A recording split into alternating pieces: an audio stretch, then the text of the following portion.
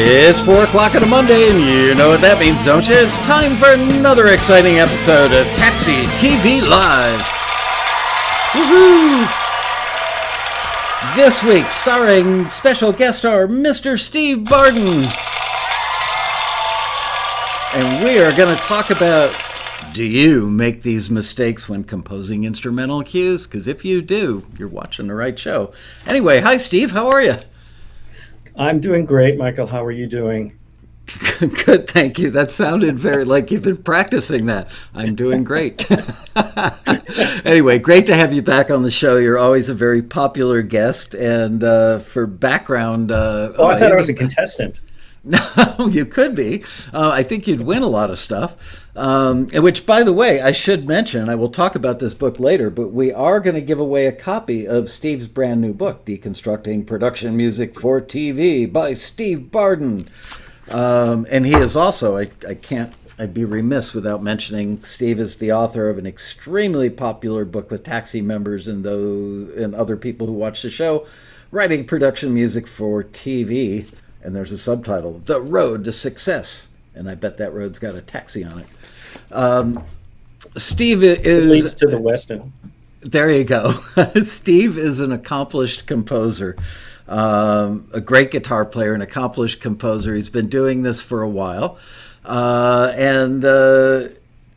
don't know. I mean, we became friends years ago. He's been a Taxi member for a long time. And then he came out with that book, and it just...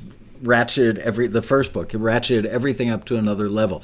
It is the most comprehensive book on all aspects of production music. It's not just about writing it, it's about anything from like a glossary of terms that you need to understand to typical deals, all kinds of information. So if you are new to composing for television, you really need to have this book, and we will talk at some length about this one in a little bit. I asked Steve to make a list today of mistakes that he sees people making, that he himself probably made in the early stages of his career when composing instrumental cues. And he did a great job of putting together some of this stuff, all this stuff, and also added some like businessy stuff that we'll get to on this list. And then once we go through this, then we're going to address, where did I put them?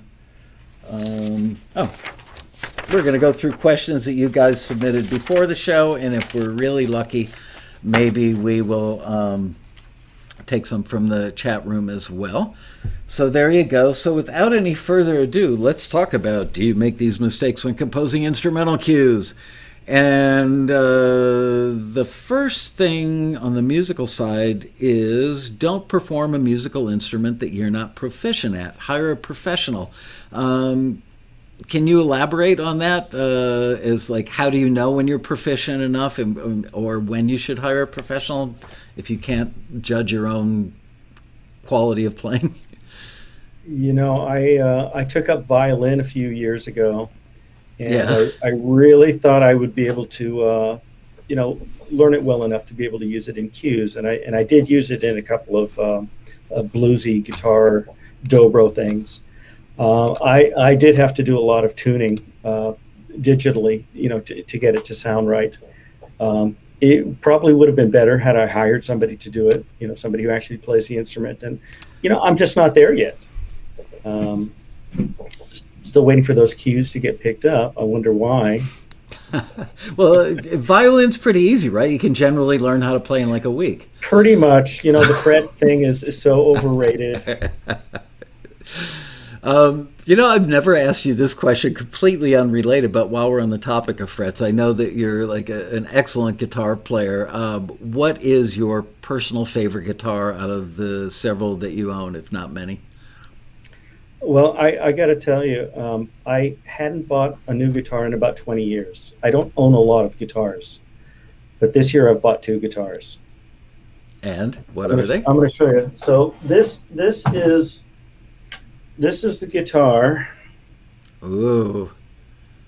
Let's see where you. I'm doing this in reverse here. There you go. Yeah. So this Les Paul. I've never owned a Les Paul. I've wanted one for 50 years, and I finally bought one. I thought you had a black one. No? It's a Gibson. It's an ES 335. It's a semi hollow body guitar. Right. And I've used that for everything in my entire career. The guitar's 46 years old now, and it's Wow. time to give it a little rest. But then I also picked up this guy. Nice. Love the color on that. Beautiful. Oh, yeah. Anyway, how do you like? I never owned a Telecaster. How do you like the neck on? I have a hard time with Gibsons because I don't have a particularly strong left hand, and I find that you need a little more strength because Gibson fretboards are a little wider. Do you find that? Sorry, I got to turn this.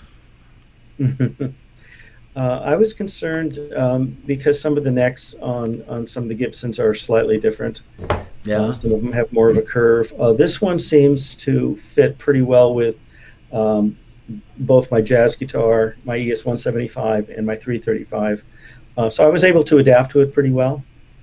The Telecaster is really easy to play. I love it. I was one of those guys that always thought the Telecaster was a country guitar, and I had, sadly, I had no idea that how versatile a guitar it is. So I stand corrected. Great. Well, I'm glad you're enjoying that, both of them actually. So how do people know? Because I'm sure they see it as an obstacle. Okay, yeah, I'm probably not the greatest guitar player, and this cue that I'm working on requires a certain amount of finesse on guitar. How do you cross that chasm of maybe I'm just not good enough and I should reach out and find somebody? When do you know? Thing with production music, I think you don't have to be that great of a guitar player to create production music cues, because it's not about solos really. You're not highlighting the solo. It's really about setting a groove. So even if it's just like a rhythm guitar piece with some riffs, you're not playing Eddie Van Halen solos or Jimi Hendrix solos. So I think you can get away with being a subpar guitarist, really. There's a ringing endorsement for subpar guitarist. I don't know. I'm subpar. I have like no rhythm in my right hand, so I would be that guy that would need to reach out to you and say, Steve, can you lay down a guitar part for me? Okay, suggestion number 2 is thoroughly understand the musical needs of any show you are pitching to. Can you elaborate? Well, if you're lucky enough to get a brief for a show, like there's a company that will send me briefs saying, hey, we've got a new show that's going to be on Discovery, for example, and they'll list the criteria. We're looking for this kind of music, and if you don't really understand, I mean, usually they'll tell you about, like, it's a crime drama show, or it's a reality show, whatever it is. That sort of identifies a certain style of music that you should be writing. And if you really don't understand what they're asking for, you're going to be wasting your time sending them stuff that doesn't fit. So there's no show that's 100% unique. It's always going to be related or similar to something else that's already on the air, something that's been successful. So it's best to kind of look at these other shows and see what kind of music they've been using, and that should help point you in the right direction. I mean, it doesn't mean that you can't write something a little bit different, but as long as it fits in that style. Which relates to the next thing on the list, which is there's no need to reinvent the wheel. Mimic successful cues until you've mastered a style. I think almost every musician, every creative person, whether they're a writer or a visual artist, they all want to do their best work and show off, this is what I'm capable of, and I certainly understand that, and you can't blame anybody. But cues are often very simple, and people tend to overwrite, overplay. So can you talk a bit about mimicking successful cues you've mastered until you've mastered a style where, I'm trying to think of a better way to phrase this. If I were in that position, I would watch the show. I would listen to the cues rather than going, I'm going to be a genius composer. So I would look at what's actually being used and mimic that stuff. Is that the approach you would recommend? Yeah, yeah. So if the show was whatever it was, it might be like a not a Duck Dynasty, but a like a pawnbrokers kind of show where they used like a lot of blues, a lot of 12-bar blues. It would be in your best interest to use the same chord progressions that blues guitarists and any blues musician has been using for 100 years. You know, it's essentially a 1-4-5 chord progression. You know, C, F, and G7. If all of a sudden you decide you want to go C, F, B flat, C minor, G7, you know, it might sound bluesy, but it's really it's not exactly what blues is. So don't reinvent the wheel. Use what is common, and take existing cues. Listen to, you know, whether you can pick them out from the show or listen to them from, you know, audio recordings on Spotify or whatever, and try to mimic that cue. Do your own version of it. Can you capture that same vibe? Does it sound like if you play both those songs, your track and the other track, to somebody, you know, would they be able to identify which one is yours and which one is the one from the TV show? You know, does it fit the show? Right. So people need to resist the natural inclination to try and one up the stuff that's already being used, because they're liable to overwrite, overproduce. But the flip side of that is, can you blame people for thinking, well, gee, then I'm just creating something that's like that and equivalent to it, and it's got the same progression. I don't feel very creative. How do you reconcile the, mimicking stuff and the lack of creativity? Do you find ways to build in your own form of creativity? You can. I mean, there are limits, though. I mean, you really have boundaries in any style that you're writing. You can try to be really creative and stuff, but I mean, unless you see yourself getting placements from those cues, in spite of those differences that you're putting in, I would stick to the style that fits that show. Here's the thing: is that, like with dramedy, I mean, we always go, God, dramedy always sounds the same with those damn pizzicato strings. And you know what? The reason they're always looking for new material is because the editors are tired of listening to the same tracks over and over. I think a lot of it's for them, not so much the audience. They just need something fresh, something brand new, even though it's the exact same thing. But you're going to put your personality into it. So how do you bring your personality and that new little, spice, if you will, to, pizzicato strings and some sort of mallet, marimba sounding instrument? Those are things that are very typically heard in dramedy. What other things might you introduce that doesn't take it too far afield, but yet is different enough where they go, oh, that's cool, that's a little different, but still usable? Any ideas on? Yeah. Absolutely. It's this is where you're learning about finding your own voice. What it is. What is it that you're bringing to the program?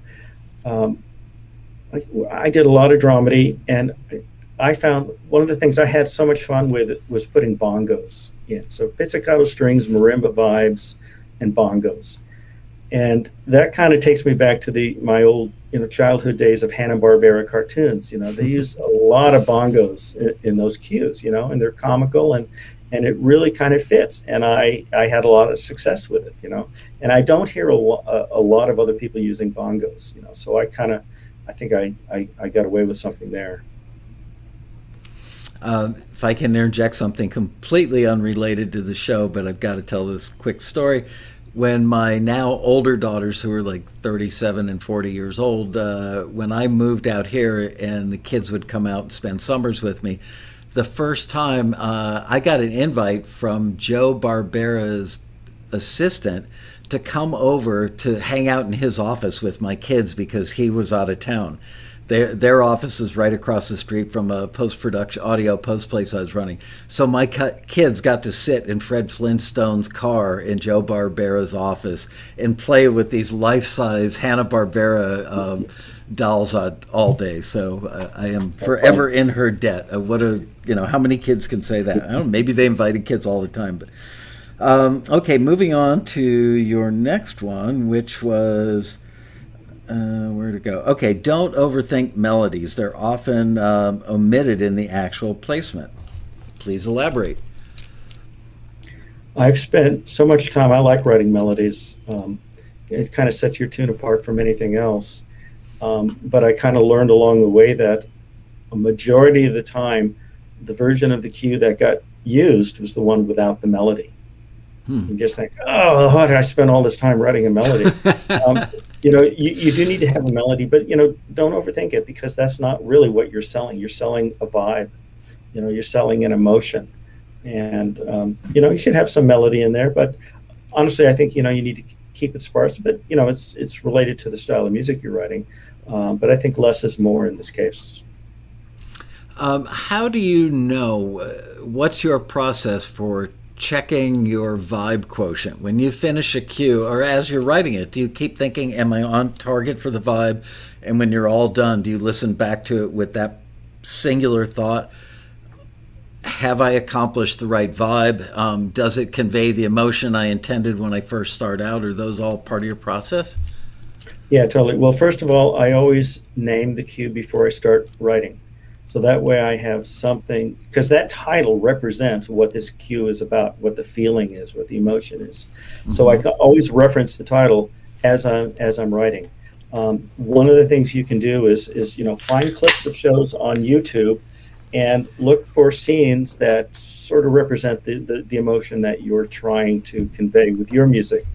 Then take your music and play it over that clip.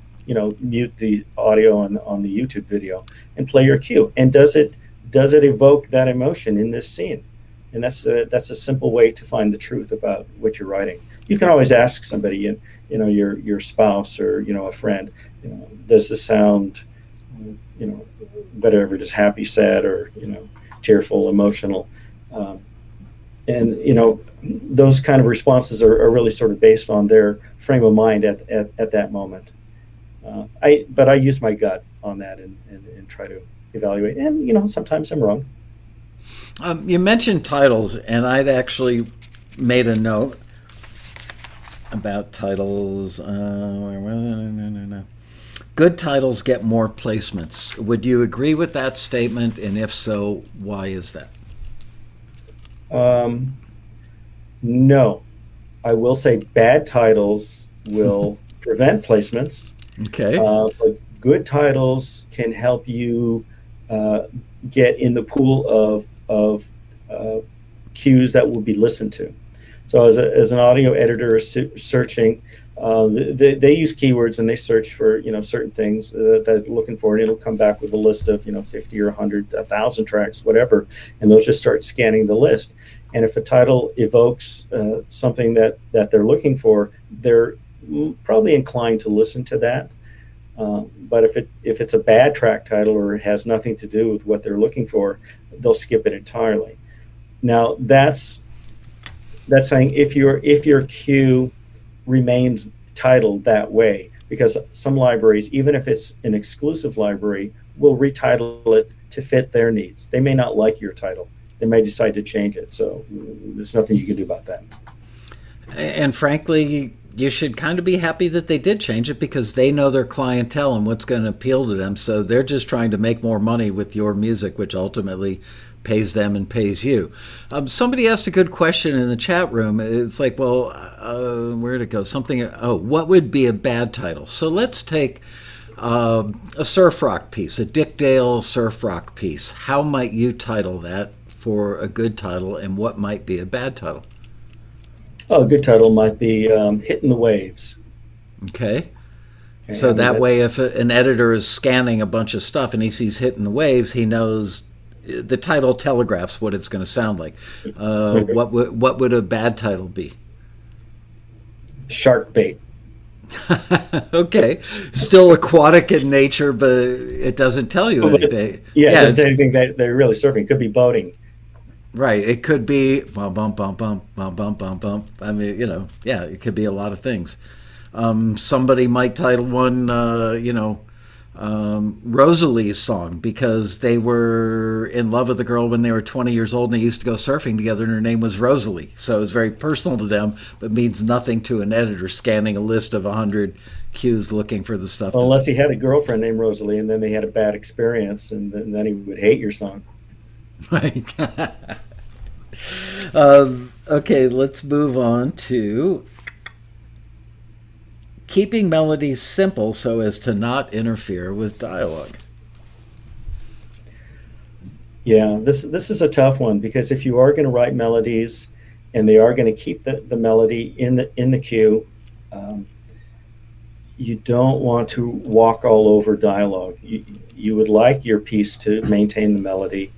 And that's where often they end up saying, I can't use the melody. It's just, it's in the way. Or they push the music way back in the background. Something like a source cue, like in a bar where you have jazz piano and you're playing play Misty, and you're going to hear the melody, right? But it's sort of in the background and sort of a different texture that's as a source cue. But if it's as a background to the scene, it just needs to be unobtrusive. Because you don't know how the cue is going to be used. You don't know if it's going to be females speaking where their voice register is typically higher than men, or men, their register is much lower. If you knew that, if you were scoring to picture, you would know that, and you'd be able to adjust your melody to contrast the dialogue, but you don't. So if you do have to have melody, I would recommend keeping it as sparse as possible and still maintaining the same emotion and fitting in the genre that you're writing. Makes perfect sense. If you had to guesstimate and I know this is kind of hard to know because you haven't seen or heard every one of your cues that's ever been used in a show, I'm sure. But if you had to guess if it's 50-50 or 80-20, times that your cues are used with melodies versus them using stems where the melody is non-existent or barely in there, would you say melodic stuff gets used more often or less often, or is it about equal? No, less, and that's why I bring this up, because I learned after looking at my cue sheets that, gosh darn it, I spent all this time on the melody and they're hardly using it. They're using the the bed without it. So that's when I really started rethinking how I approach production cues.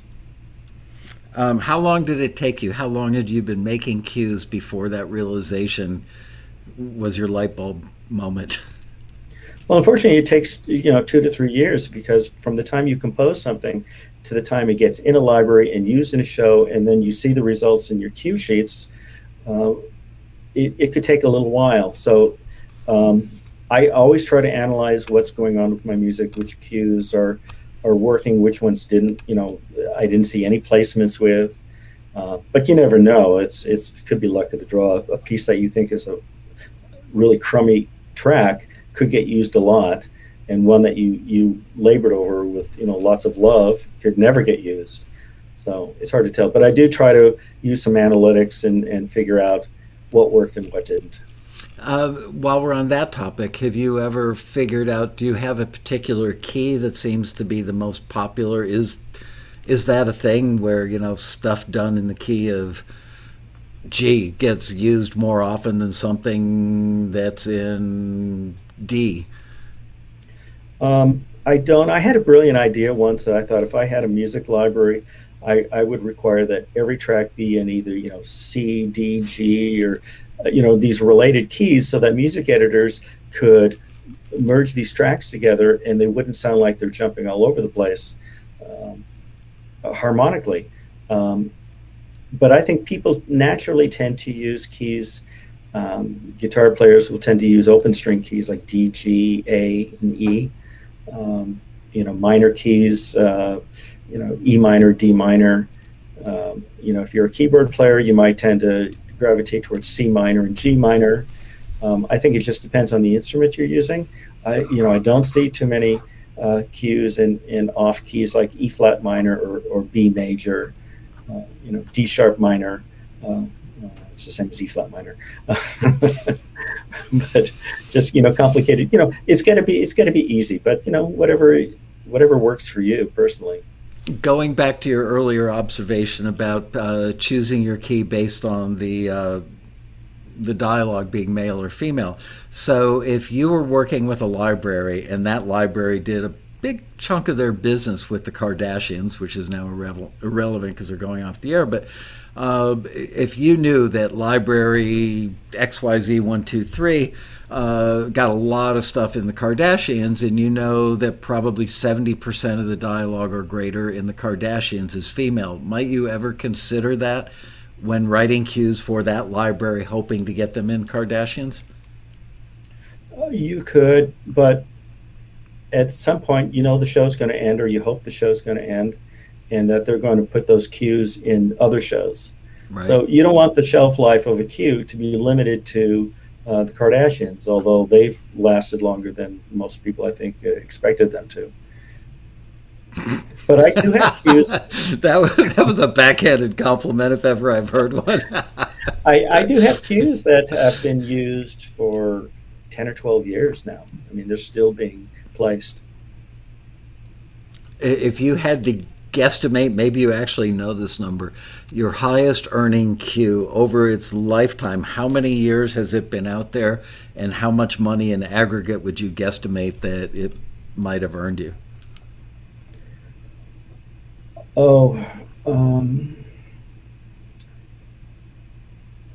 I probably could have figured this out. Probably less than $1,000, I think. Interesting. That's why you need a lot of cues. Right. You're not gonna live off of one cue, no matter how good it is. A lot of people that are new to this part of the music industry haven't grasped the concept yet of it's a penny business. You just need a lot of placements to make a lot of pennies, and it adds up over time and then becomes cumulative over the years as you get more and more cues and more different libraries. It's almost, the income is almost always going up. You may have a little stumble here and there, but that's the painful reality of this business, is that it's a fast way to make a slow buck, as my co-worker likes to say. But don't discourage people, because, as you and I well know, there are taxi members out there with six-figure and multi-six-figure incomes. They didn't get there in 3 or 4 years, though. It took them, 8 or 10 or 15 years. But they're pushing out music at a super high quantity. You can't just write one track a week. You really need to be writing 3 or 4 or 5 tracks consistently. You have to make this, if you want it to be a hobby, that's fine. But if you want to make it a career, then you have to put in the work and the time. Oh my goodness, work. Sorry. That's okay. It is a job. I mean, it doesn't sound fun when you couch it in terms of being a job, but how many people get to make music for a living for their job? It sure beats a lot of other jobs. Let's see. Number 6, in writing ABA form, don't just copy the first A section as the final A section. Vary it in instrumentation, energy, etc. Please do elaborate on that. I often refer to it as the developmental arc, and people have come to misunderstand that, meaning that an arc is like, the arch in St. Louis, or an arc of a rainbow, and it's not. An arc is like a story arc that keeps moving and takes you to a destination, which is, beginning, middle, and end. So can you please elaborate on how you accomplish that in a musical way? Yeah, so first let's recap, define what the structure of music and production music is. ABA, just labeling them, letter A is the first movement, letter B is the second movement, and letter C is a recapitulation of the first movement. So A, B, and then C is really just A again. They should be related, and there should be some some, well, we talked about arc. The cue has to go somewhere. It has to start, it has to have a middle, and it has to have an end. And the end, if the end is the same as the start, then you have a start and a middle and a start. And that doesn't really go anywhere. I actually, I got this criticism from, I did at a taxi rally several years ago, where it was the one-on-one mentoring. And I had done that. I had taken the A piece and then the bridge, and then I took the A section and just plopped it on at the end. And the criticism was, you really need to do something different, whether it's adding additional instrumentation so the piece grows, or it, there's like even if you like drop out everything except for the bass and the drums, and then you little by little grow back into something bigger. Of course, depends on the style of the music you're writing. But the point is that it should go from point A to point B, B being the very end of the track. Because if you're going to do the last A the same as the first A, there's no reason the editor needs to listen to the last A. They have an A and a B section, and that's all they have to work with. But if they know that they have something that's even bigger than the first A section, that might work in part of a scene where the original A section does not. I had a very classy, for lack of a better word, very knowledgeable, classy lady named Laurel Ostrander, who spoke at a couple of rallies back to back. Taxi Road Rallies, our convention, if you're new and don't know what that is.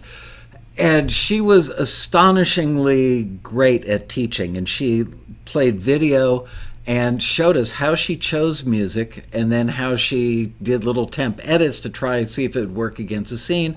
And one of the things that she talked about was that she would listen to the beginning, just the first few seconds, and go, okay, this is in my ballpark, it has potential, but then would skip through the cue. They don't have the time to listen to a 90-second cue, so they'll go, I like where this is going vibe-wise. There's that vibe word again. But I need something that's a little bigger and a little more in your face. So I'm going to scroll through the waveform and look at where the waveform is bigger and denser at the end to see if it in fact goes there. Oh, look at that. It does. Yes, I can use that now. So that makes the point that you're making, is if it's just the A section just repeats at the end, you don't give the editor the option they may need when they need something bigger, or they may need to go with the front piece because it's a little more sparse. Yeah, and if I could plug my book for a moment, there is a cue where we talk about that exactly, where I actually have a shot of the waveform.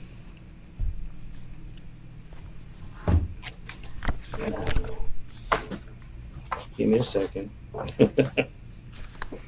I'm looking too. Oh, okay, it's on page 13. So if you look at this waveform. Right.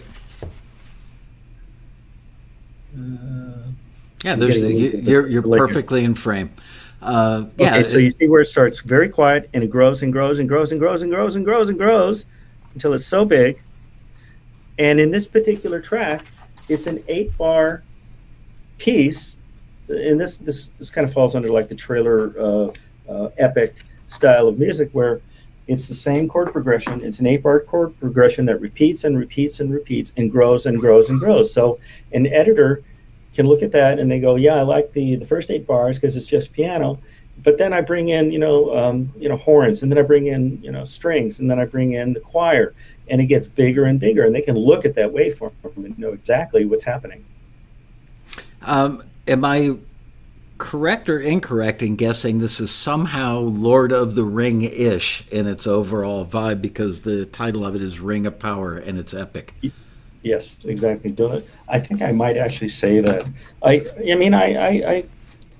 tell you what I think the track is.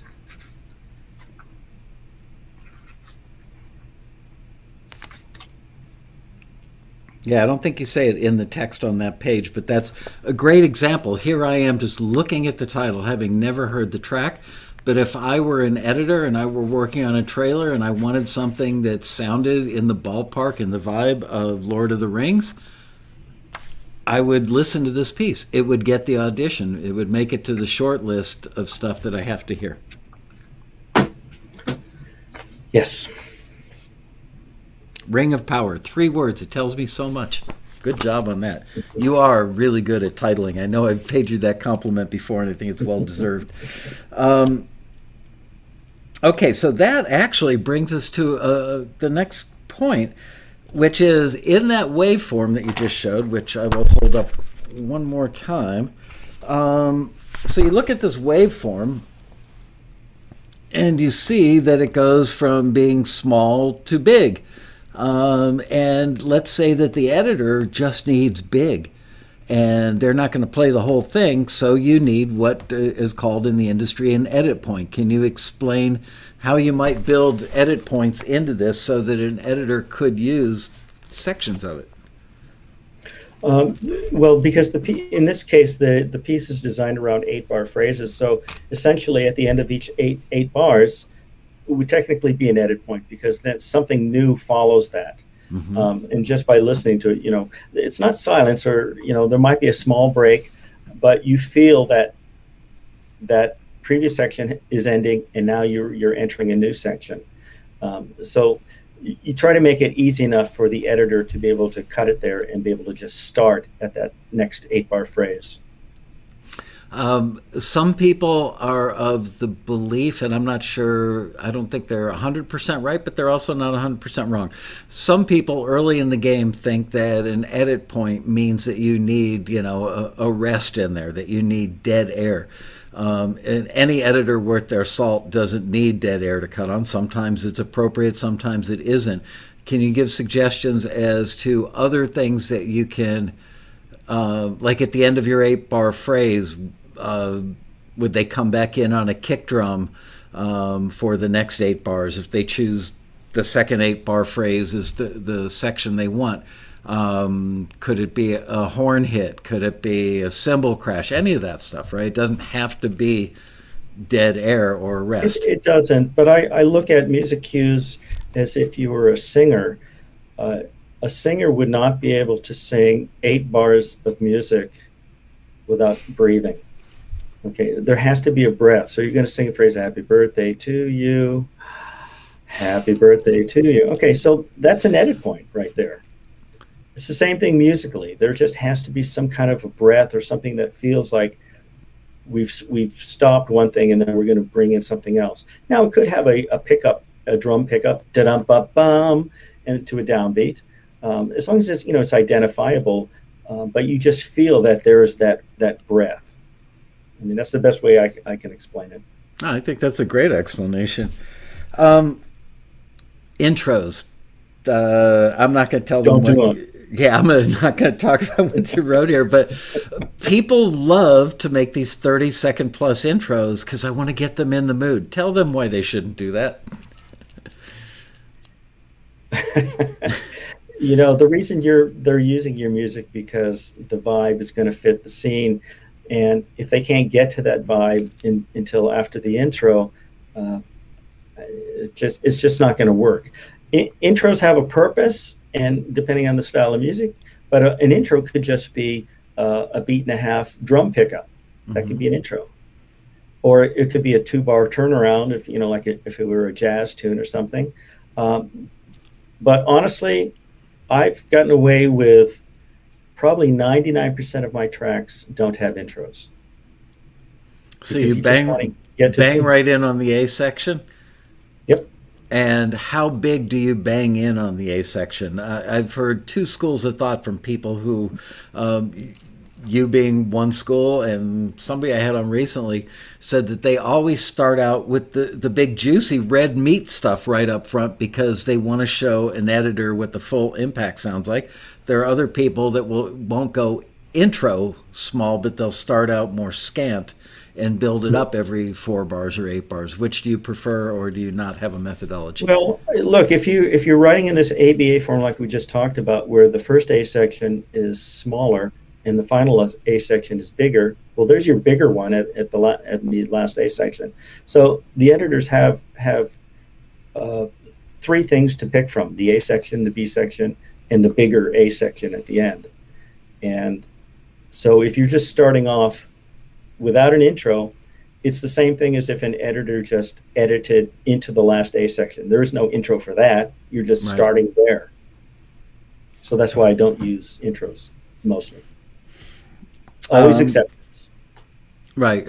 That's true. We should preface the entire 90 minutes of what we're going to talk about today. There are always exceptions to everything, but do you want to bet on the exception or the rule? Personally, I would put my money on the rule. Picking a singular emotion for the cue and maintain it throughout, even in the middle B section. There was a gentleman, I'm going to go to one of our questions that got emailed before the show because this is relevant to that. This is from a taxi member named Bob Stoner. I tend to write my instrumental music in suites, that he puts in quotes, with about 10 minutes of material melding together various themes and moods. Is that a good way to operate? How do I deconstruct these pieces into cues that someone might use in a movie or a TV show? Or is it okay to submit the whole piece since the different themes are related in certain ways and really are of a piece, which would give someone more flexibility about how to use the music? So that it relates well to you talking about keeping a singular emotion. I'm of the mind that something that's a suite may deviate from covering a range of emotions. Right. So talk about why it's important to stick with one emotion and why Bob Stoner probably shouldn't go the route of creating suites. Yeah, if you're a film composer and you're writing to picture, suites or just extended musical cues work because you know what the scene is doing because you're writing to that scene. As a production music composer, you don't know how your music is going to be used. So it needs to be a singular purpose, a singular emotion, because an editor is looking for a track that fits this emotion for this part of the scene. Might not even be the whole scene, might just be from the moment the character stands up from a table and walks out the door. Might be 2 seconds, might be 8 seconds long. You don't know, but there's an emotion that they're looking for. So if you need to give them a piece that is that exact emotion. Now, they might take your first A section, they might take your B section, and they might take your last A section. They need to be related in some way that it's cohesive, and it makes sense that they could pick up any parts of that cue and use it, and it's conveying that emotion. So the B section really, should be so related to the A section, but different enough that you understand it's a bridge of sorts. I like the fact that you refer to it as a bridge. That's probably the easiest way to explain it and make it something a lot of people can grasp. How might you go about writing a B section? Do you have any sort of default methodology, like I'm gonna do inversions on the chords, or I'm going to invert the progression, or I'm going to change the rhythm from quarter notes to half notes, or how do you create a B section? Do you have anything that's kind of your default? Yeah, like I wouldn't change the rhythmic structure of the tune very much. And I've done these things where I've done like a medium groove in the A section. In the B section, I just go into a double time. And for me, that was really cool. But that's one of those things the mistakes that I've made, and I've learned that, how are you going to sell this? It's like 2 different tunes, make it 2 different cues is what that is. So there are things that you can do to take a cue and modify it for this bridge. One of the things I like to do is modulate up a minor third. So if I'm in C major, I'll go to E flat major. But don't stay there very long. You need to get back to C major because you don't know where the editor wants to end the track. He's going to take the stinger, which is the button ending at the very end of the cue, and he's going to cut it, and he's going to slide it over, and he's going to put it where that cue should end. So if you jump to your bridge and it's moved up to the E flat key, and he's going to put in the change to the C, it might not sound musically there. So you can make modulations, and it's a very cinematic modulation, the minor third. But don't linger, come back. And then just change some elements of your instrumentation. Change the color. How long should a B section be? I do get asked that question fairly often, and it's hard to answer because it would depend on the tempo of the piece and the style, whether it's a legato orchestral thing or whether it's punk rock. Two drastically different approaches. Is there any sort of starting point or default number of measures or time element involved?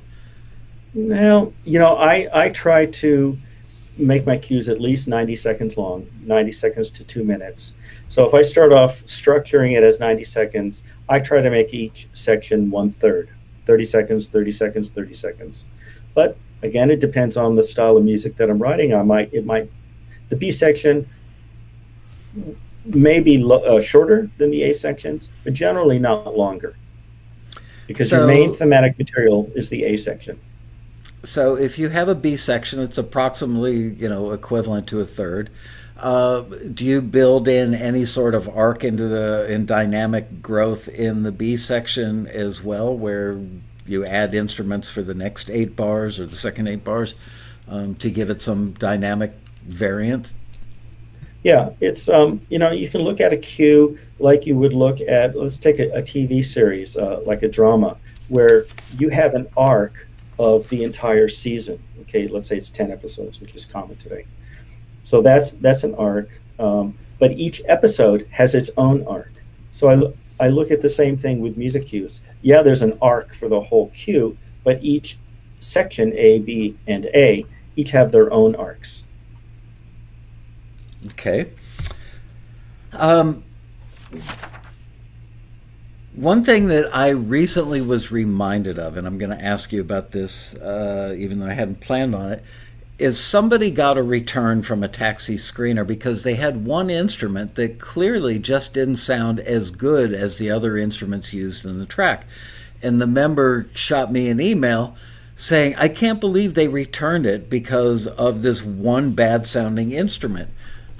I thought, well, I can totally see that, because I can't come up with the right word, but it makes you go, what? It makes you notice that something's wrong when there's one instrument that doesn't sound as good, professional, and realistic as the other instruments. Is that just me thinking that, or am I right? No, because it's not organic to the rest of the piece. It's like if you have a garden with all these beautiful flowers, and then you have this one plastic pumpkin sitting in there. That's a great explanation. That's a really, really good explanation. Okay. Maybe your garden's not going to win an award in the neighborhood gardening contest. That's a great explanation. I'm going to steal that and use it liberally. And I'm also going to name my next punk band the Plastic Pumpkins. All right, let's talk about a couple businessy things that were also on your list. When pitching music, never attach an audio file. What should they do instead, and why should they not attach an audio file? Stand outside their door with a boombox over their head. No, don't do that. Never send audio files, and the reason is that you're just filling up. You don't know what kind of email services they're using, and you're filling up their mailbox with big files. Send them a link to a streamable file, whether it's on SoundCloud or Bandcamp or some other service like Disco. I use a service called RealCrafter. And those are good services to use, because you will know if somebody listens to it and how much they listen to it. So if you listen just to SoundCloud, you really don't know. The play count might go up, but you don't know how much of the track they listen to. And there's also the virus factor, which seems to be an ever-growing problem. Yes, your email program doesn't like it, your hard drive doesn't like it, and you could get some nasty virus or what's the word I'm looking for? Ransomware that got somehow attached to a music file. Yeah, it is risky though. I mean, even sending a link and say click here. Yeah. Because that's where the trouble begins. So, I mean, I think that's the most common way, libraries, prefer for you to give them your music. But you also mentioned never sign a contract without first reading it and understanding what you were signing. So many people who are new to the game look at these contracts and they're intimidated, and I certainly understand why. There's language that's not familiar to them. They don't know what the norm, like what a typical range of deal points would be. Is it a 50-50, which is kind of the average typical deal? But they were trained in music school or music business education that they got in college, never give up your publishing. But this publisher or this, music library wants 100% of the publisher share. They're probably ripping me off. Can you talk a bit about what typical deals are and the kinds of things that they should look for in a contract? Yeah, and this is one of the things I did spend some time with in my first book, talking about contracts and how to break it down. What are the typical things that are in contracts? What are the the things, the boilerplate things that they put in there, like arbitration and just things that are going to be in any contract, but the specifics about what is the breakdown between how much writer share are you entitled to, how much publisher share are you entitled to, is it exclusive, is it non-exclusive? There are sample contracts in the book. And so this is a good tutorial about contracts.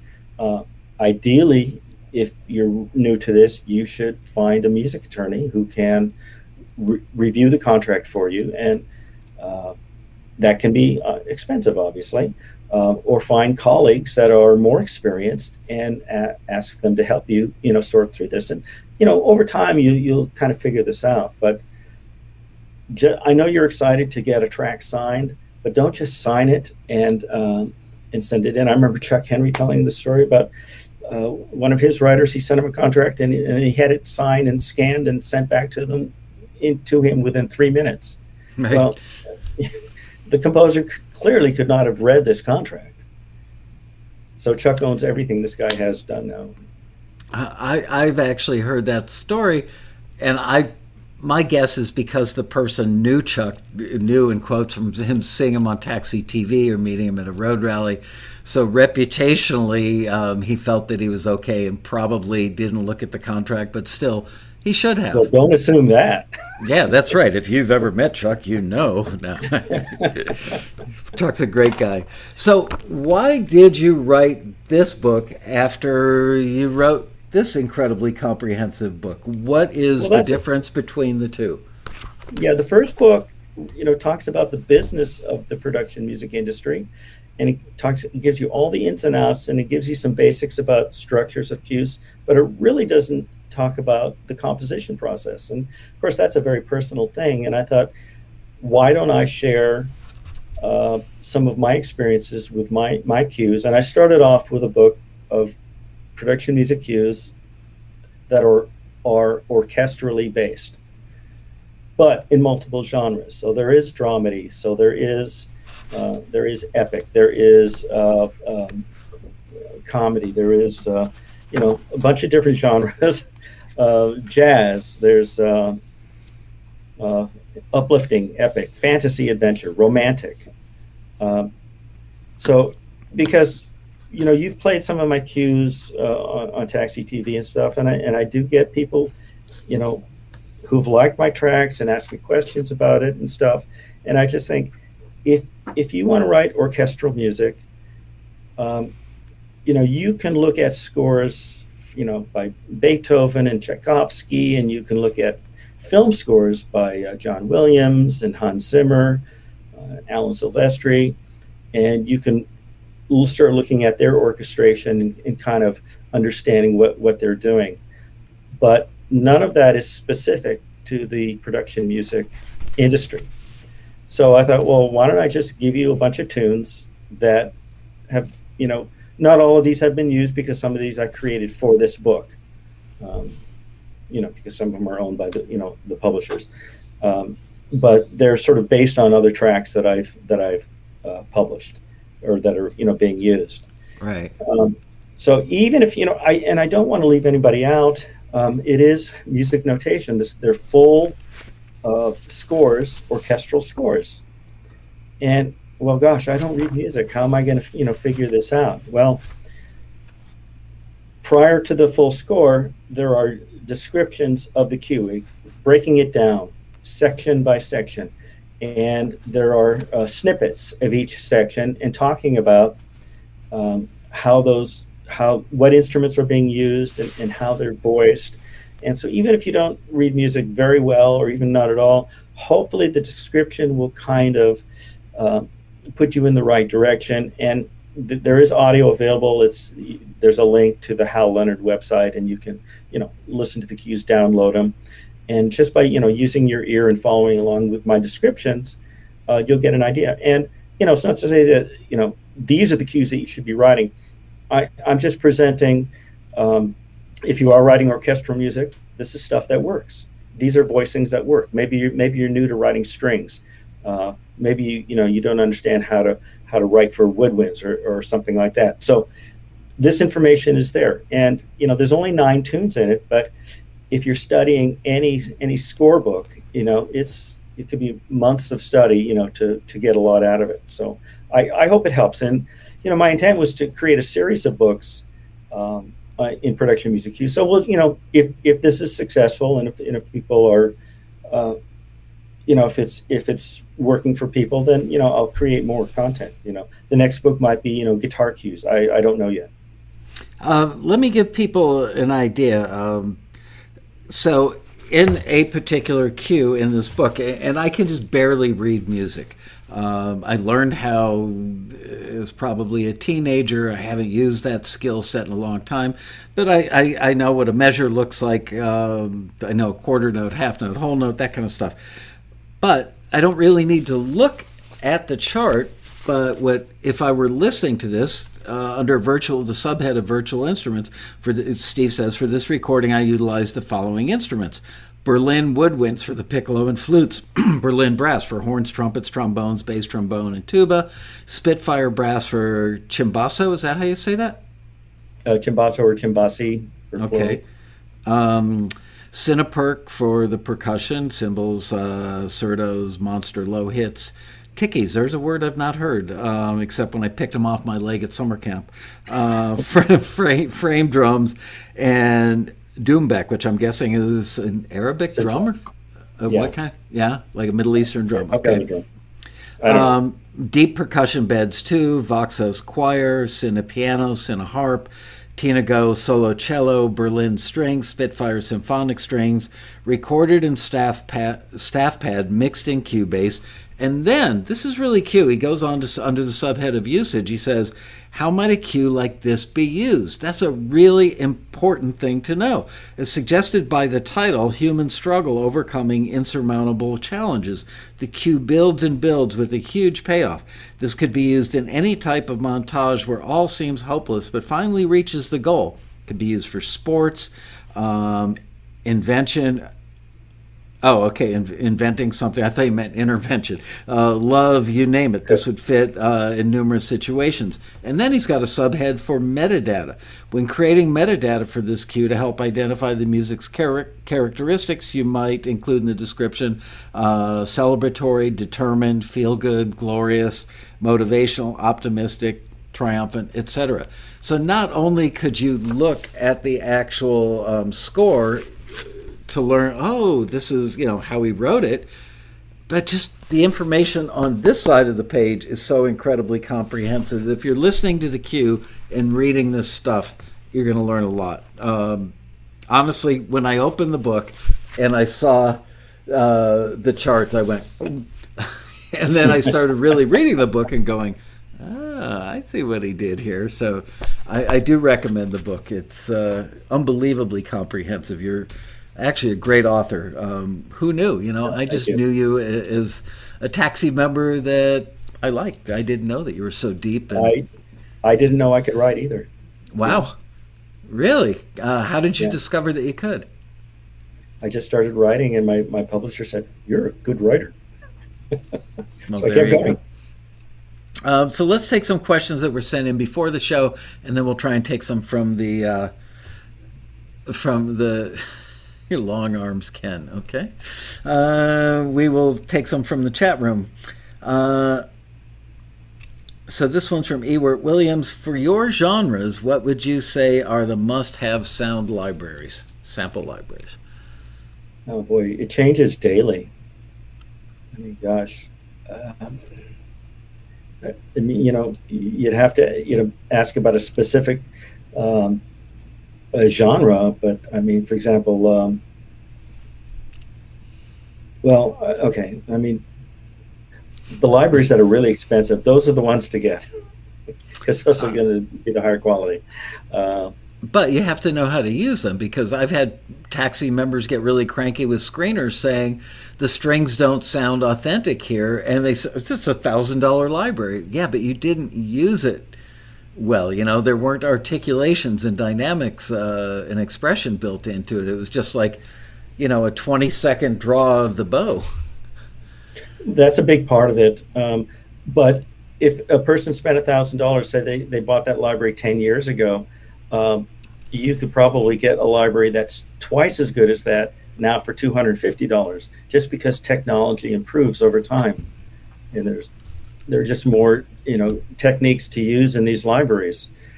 Disk space is cheaper, so you can have more, more content available. So yeah, just because you spend a lot of money on a particular library, you do have to keep updated with technology. It's the bar is very high. So if you want to compete, you do need to have some high quality sounds. But I'm one of those suckers that buys every library that comes out, and sometimes you get a real stinker, and I don't know. So I can't list specific ones, but I can tell you the popular ones, like for orchestral music, Spitfire and Orchestral Tools have the big ones. The Spitfire has their new Abbey Road series. Orchestral Tools, they have their Metropolis Arc series, which is great for epic stuff like in Trailer.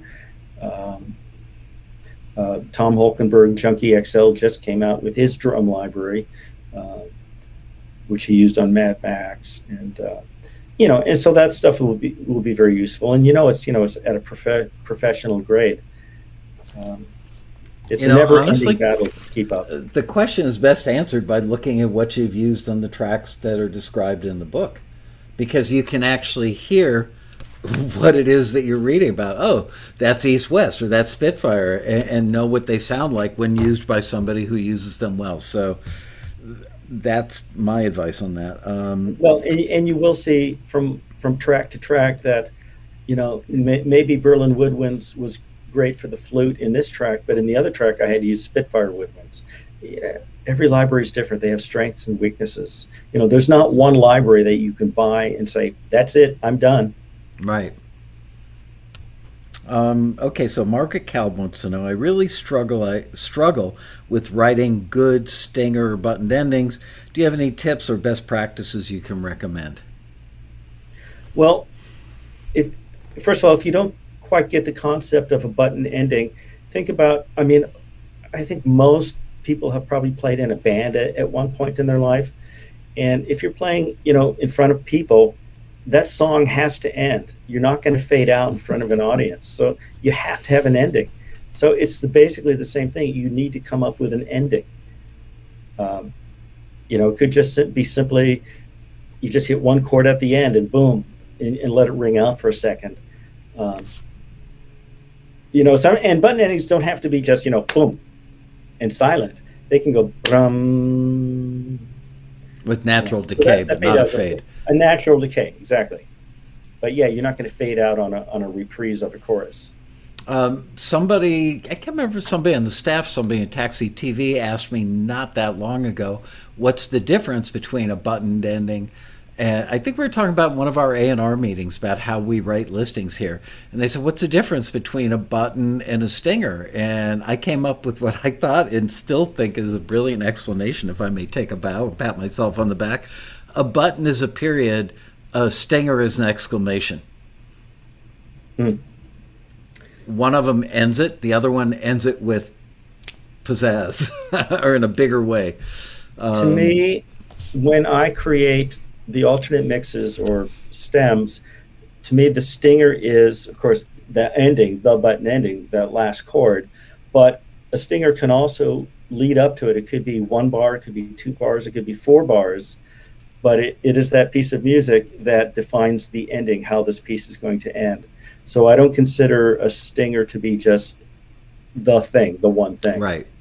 And you can also defines. Sorry, didn't mean to step on you.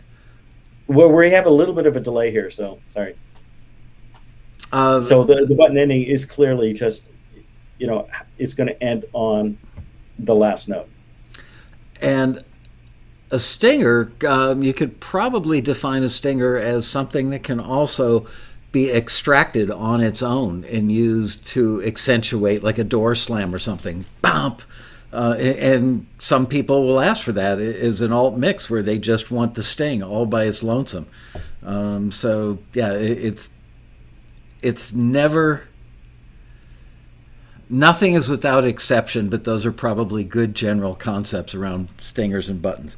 Mm-hmm. This question is from Pierre Venio. What made you change your mind about notation software, if you did in any way? And more importantly, how do you use it? Do you start a project on StaffPad and then import it into your DAW?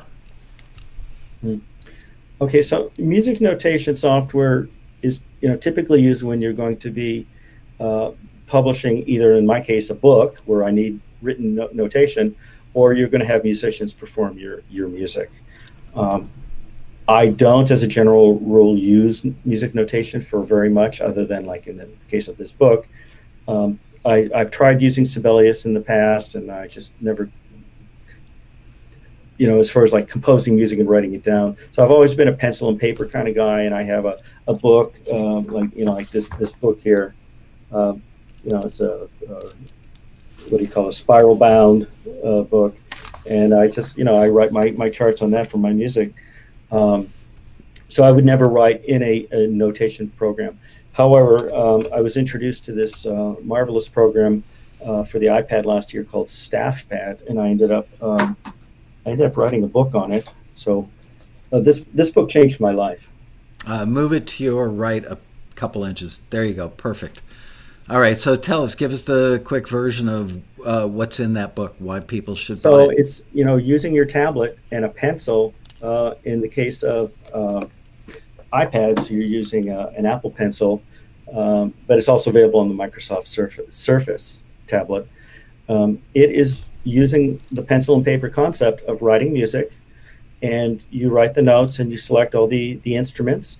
And the best part about this is that when you're playing them back, you're actually using third-party libraries from Spitfire and Orchestral Tools and Cinesamples, and you're rendering this audio much like you would in a DAW. And it's spectacular. It's literally changed my life in composition. Wow. I can actually write. I went like 6 months without using my DAW because I was writing in StaffPad. I can actually write music now in StaffPad, never touch a keyboard to play a melody. I can just start writing the notes, and if the note doesn't sound right, I just take the pencil and slide the note up or down. It's just amazing tool. Wow. So you can get rid of your MIDI keyboard at this point. Pretty much, and then what I will do with StaffPad is I will export each stave of, each instrument as an audio stem, and I can bring that into Cubase and then master it from there. And then I can add additional instruments, like if it's a hybrid orchestral where I have synthesizers and sound effects and risers and drops and things like that, I'll use that. I'll put that in Cubase, and just take the orchestral stuff out of StaffPad. Owen Gretsch wants to know what is, in your opinion, the best description you can give with regards to melodic content in a cue?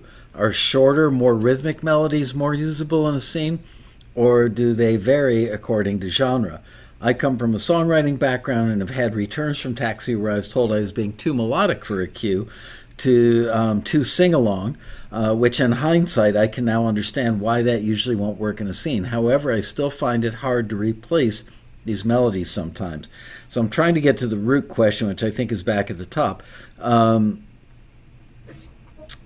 do you determine what is the best way to approach melody in a cue, which we did talk about earlier, maybe not as elaborative as we needed to be? Yeah, I mean, we did talk about melody. Less is always more. I have a tendency when I create music is to put in everything all the time. And then I start editing. I start pulling things out, just to leave more space. There's more impact with silence than there is with actual sound. So you can write a very busy melody, but then go back and start just cutting it down. There's a little snippet, an example I used in the first book where I took "Twinkle Twinkle Little Star" as a concept for melody, where it's dot dot dot dot dot dot dot dot dot dot dot dot dot dot, and it's consistent quarter notes. Double those in length, so make them half notes. Da da da da, and so you've simplified the melody, and then you can simplify it even more, and you can just leave more space, add rests, but start busy and then start editing, and then it becomes natural over time. I call that melody light, which is stripping out a lot of the melody. I'm not a composer, but I fear that if I were, I would get married to, if I use the approach which you recommend, which makes perfect sense, of putting in everything that comes to mind in the beginning and then editing stuff out. I would get married to what I heard in the beginning and have a difficult time stripping stuff out. Have you ever had that experience, or do you get over it pretty quickly? Yeah, you've invested your heart into writing this stuff, and you want everybody to hear it, and it's hard to throw away stuff that you created. That's why if you can have some separation where you are away from your track for a day, even, I'd say an hour, but if you can get away from it for a day or two, work on something different, so you're not, thinking about this. You focus on something else, and then come back to it, and then you can kind of evaluate it in a different light. And sometimes it makes more sense that way. But we don't always have that time to do it, because sometimes you're working on a deadline and it's got to be out by the morning. But if you have the time, I mean, and it's a skill that you learn by doing it over and over and over. And before you know it, you're just writing simpler melodies and you're being more economical. That's really the key to the whole damn game, isn't it? It's just doing it and doing it as often as you can, because you do get better with everything you write. Will be better in one regard or another. Either it will be better from a vibe perspective, better from an efficient use of melody perspective, better from pulling out the emotion. And when you do it often enough, for over a long enough period of time, pretty soon you don't even really have to think about it or struggle with it. It just comes out of you, and then you check yourself at the end, I would assume. Yeah, it's just, it's learning a different skill, because if you come from a background of writing songs, it's slightly different. Or if you've been writing film scores, it's slightly different. It's it's the same skill set. You're writing music, coming up with harmony and melody and rhythm, but you're using it in a different way, one that performs a function that is acceptable in this industry. Kenny Feinberg asks a question. I'd like to know if an instrumental cue gets selected by a publisher, but it has lyrics that have been removed from the mix, so mix minus, vocal. What happens to the rights of the lyrics? You still own them. You haven't signed away the rights to the lyrics. But you could never use them with the same melody or the same, because Right. You could take the lyric and glue it onto another melody and you'd be okay. Yeah. Sorry, I think I stepped on your answer. No, I know. I think that's, I mean, I can't think of any other way that, because once you sign, if you sign an exclusive deal where they own the publishing, and you give it to them as an instrumental track, that those lyrics don't exist at that point. Charles Robichaud asked, how do you make broadcast-ready tracks? Or rather, how do you know if you have a broadcast-ready track? Where's the bar? How do you know? Well, I think a lot of people share that question. Sure. Learning the process of mixing and mastering, you know what? I mean, I've been doing this a long time, and I still need help with it. You know, it's hard to do, but use tools to A/B your track with a real production track, so you can kind of hear sonically how yours sits with the one that's working, or real professional one. I mean, that's the best you can do, because if you're finding that you're not getting placed a lot because the audio quality just isn't good enough yet, it just sounds like you need to work on your mixing skills. And broadcast quality has other elements about it that need to be considered. I'm not going to talk about songs and vocals right now, but that can be an issue, the vocal delivery, obviously. But it goes back to something we talked about 5 minutes ago or so, which is you could have a broadcast quality track that has one, like a lame-sounding saxophone sample in it. And that just takes the whole thing out of contention, because that's the thing that sticks out as being lame. So, yeah, it can't be... Well, that's your Plastic Pumpkin. Right. It can't be mostly broadcast quality. It's got to be all broadcast quality. And it's not just about the engineering. Engineering is important. The mix balance is important. Whether you use dated-sounding reverb that's, like too wet and too long, that sounds like Spyro Gyra from 1981 or something, all those things can take you out of contention. So it really demands that you are an avid listener of what broadcast quality is out there in the world currently, or in the context of the piece you're creating. Otherwise, any one of those things, the Spyro Gyra reverb, could absolutely be the thing that an editor hears that goes, that's kind of dated. Whereas you might think, as the creator, wow, the track sounds great. Yeah. I mean, if they were looking for a track that if they were looking for a Spyro Gyra type of track, then yeah, that track would fit well. But I mean, that happens to a lot of people. You kind of work in an era where maybe you played in bands in the 80s or the 90s or something, yeah. and you're just kind of stuck in that sound. Your tracks just don't sound modern enough, and you have to educate yourself. You have to listen to what people are using today, and honestly listen to what you're doing and compare them to see if you're on the right page. Let's take some questions from the audience. We've got 11 minutes to go. I've exhausted the questions that came in before the show. Good. And while I'm waiting for something to pop up, I am going to plug the book again, because I know that, again, I have gone cover to cover on this book, even though I am, on a scale of 1 to 10, I'm about a 1.5 reader of music. And I still found this book to be incredibly valuable. Not to mention the fact that anybody who owns this book would tell you they would never give up their copy, that it's a must-have if you're going to create music for television in particular.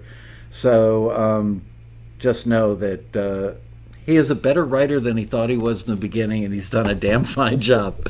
All right, here's a question from Robert Else, which is, what's Steve's most successful genre? Oh, dramedy by far. Okay, and dramedy is like Desperate Housewives, mischievous, yep, mischievous, sneaky, something's around the corner. Mike Sass wants to know, is there any benefit to using a company name for your music as opposed to your real name? I was thinking in terms of branding. So I would think that you'd use your name. You are the brand. Well, you're not featured, for production music, your name is not going to be in the credits. So I don't see any real value in that. Okay. Other than if you use a company name, let's say there's an industry event at whatever, and there's like 50 publishers in the room, an MPAA meeting or whatever it's called. And you've got 10 publishers per table, and somebody says, oh yeah, Steve Barden's been one of my go-to composers for years. That way your name is the brand. If it was like Ishpeming Music, they may not remember it. It doesn't roll off the tongue. It's not good branding. Whereas Steve Barden, and they could see your name. If they look at other libraries online, they go, wow, this guy's got stuff in a lot of key libraries. He must be good. It may cause them to reach out to you and say, Steve, could you do an entire project for me? Let's see. Question for Go ahead. I would just think that if you were sort of represented your music as a company, I would think that people would kind of consider that as, well, maybe you have you're not really the writer. You have a lot of people writing under you. Which, if you don't, is a problem.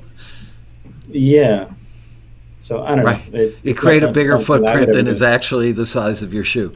Right. This is a question from Andre Stepanian. When a listing says very high bar, which other extra points are you paying attention to? Whoops, scrolled off the page there. Got to get back to it. Okay, when a listing says very high bar, which other extra points are you paying attention to in your track than just what would typically be? And do you make sure your MIDI instruments sound real? Boy, every single thing has to be top notch. The composition, the quality of the instruments, the mixing and mastering, the audio, the end product, and that it matches the brief. It's exactly what they're looking for. So, you can't go, this is a great rock song, but, I'm going to put that kazoo in there because that's what I do. It's got to match exactly, what they're looking for, and everything's got to be top notch. And Andre, I want to elaborate a little bit because honestly, 99% of listings that go out through Taxi cross my desk, and I actually look at every one of them, maybe 100% actually. And I see the ones that say very high bar. And there are times where I will actually take that out, probably to the consternation of my staff, because I don't want people to think that everything isn't high bar. They are. You made that point. Everything is high bar. There are no, well, B+ is good enough libraries out there. At least you wouldn't want to be signed to them.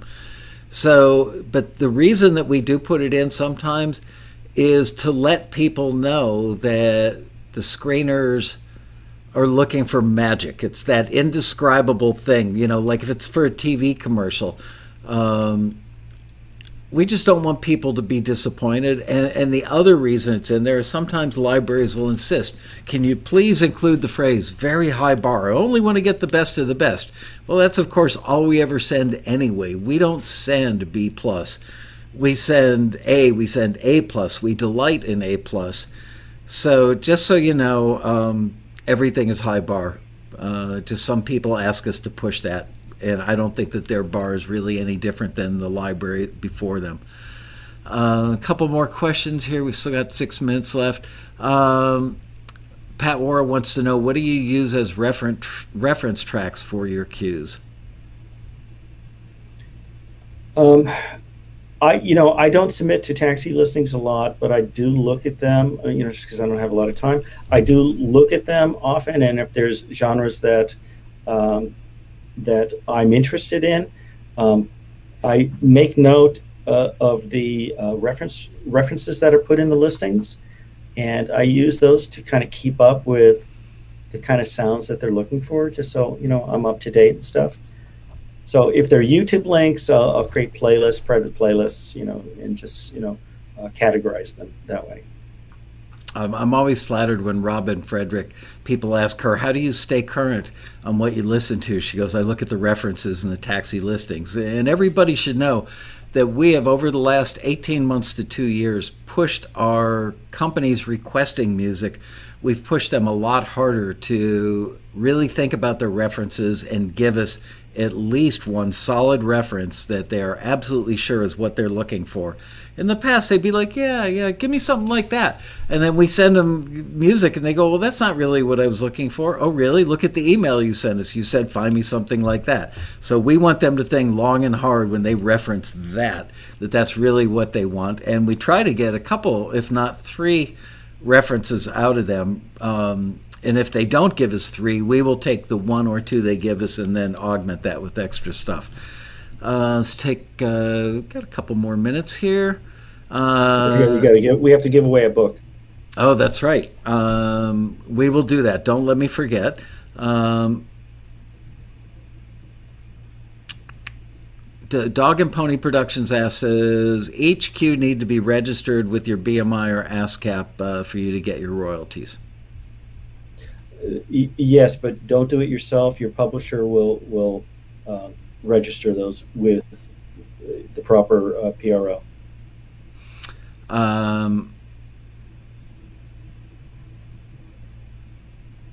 Let's see. Lauren Principato says, I want the book. Buy the book. Easily had for cash dollars. Marianne Laird says, I love the first book. I think not to discount your thoughts or feelings, Marion, but everybody loves that book. It is an extremely well-written book, very comprehensive, and I've never heard anything but compliments about it. This question is from Michael Lehman. Do you have a recommendation for suitable first orchestral sound library for orchestral-based trailers? Well, there's many, and it kind of depends on your budget, I guess. But again, I mean, look at, you know what? Go up to, get on the forum at VI Control, and you can see what people are recommending. It's a really useful site for composers. That's a great suggestion. Should you register a direct-to-supervisor track with your PRO? So if you're not submitting to a library, but you're submitting to a taxi listing that says that we've got a bunch of them right now where a particular music supervisor that is doing, I think, a range of 7 or 8 or 9 different genres with us, should you register that stuff with your PRO before you submit it or as soon as you submit it? No, I would wait until you're signed. If they say they want to use it and you will maintain the publishing on it, then you can do it. But I wouldn't go ahead, because if that deal falls through, you still want to be able to submit it somewhere else, and you might end up giving up the publishing somewhere else. Right, and so they could retitle it when a library picks up. If it doesn't get picked up by the supervisor and the library signs it after the fact, they could retitle it. They would want to re-register it, blah, blah, blah. So, yeah, you're absolutely right. The minute somebody says, we love this piece of music, we're going to use it in the show, hang up the phone or close your email and go register it then. Exactly. Troy Cummings asks, is there a preferred musical structure in any given cue? Taxi feedback was, this should start more simple and build more going into a more dramatic ending. This starts big and gets softer. So it sounds like Troy's piece of music was judged by a taxi screener. His thing started big and got softer. He's asking, should it start smaller and get bigger? So he did the reverse ABA. Right. There you go, a new phrase in the world of music, the reverse ABA. I think that's a gymnastic term with a triple layup on top of it. All right, so we got a minute here. Let's give away a book, and how we're going to do it is don't start typing anything yet. Wait until you see my hand do the downbeat there, and you guys are going to type a +1. And Liz is going to run her finger up and down. You know what? I'm going to ask Steve to do it. Steve, can you see the chat? I can, yeah. There's a little bit of a delay, but I'll find something. Okay, so Steve's going to shut his eyes, run his finger up and down, go boom, and wherever he lands is who gets a free copy of Deconstructing Production Music for TV. And Go. +1.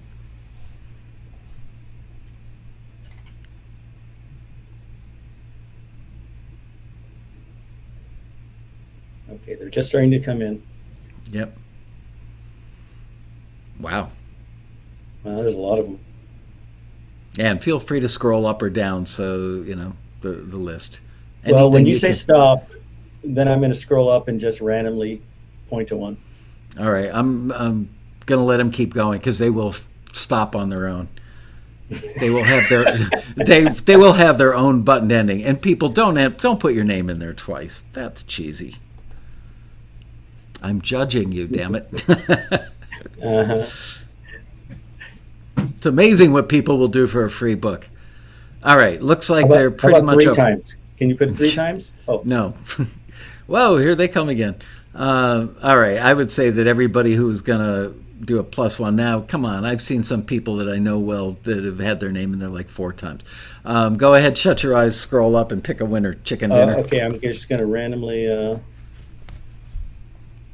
I got Charles Robichaud. Yep. Yep. Charles, are you in the United States, I hope? Yes. The reason I ask is on occasion we have winners from Europe, and it gets more expensive than the actual book is to send it to Europe.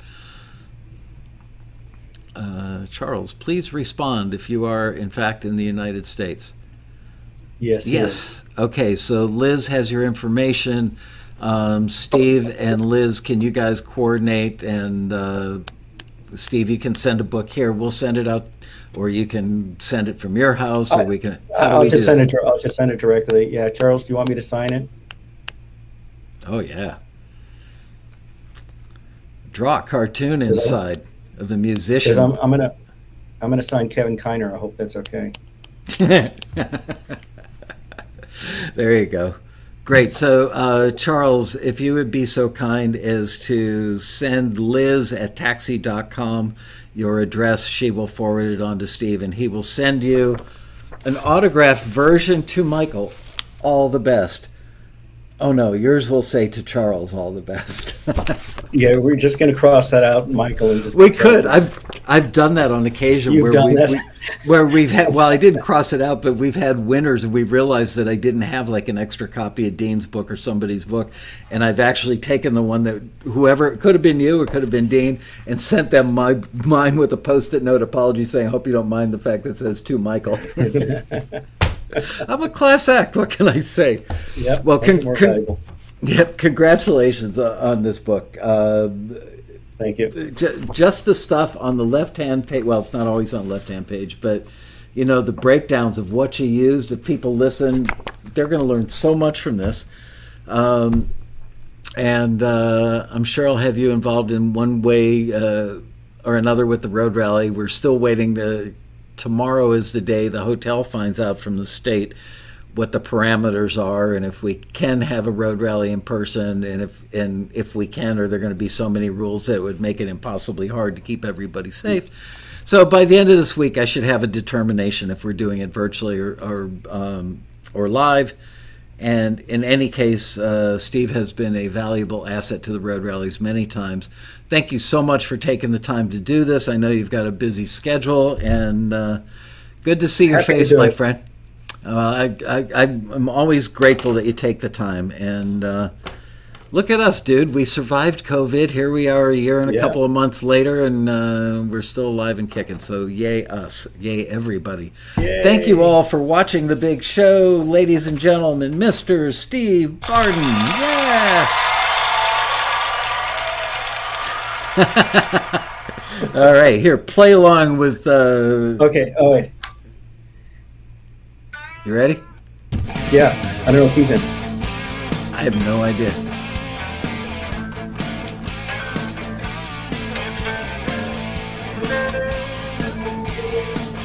There you go.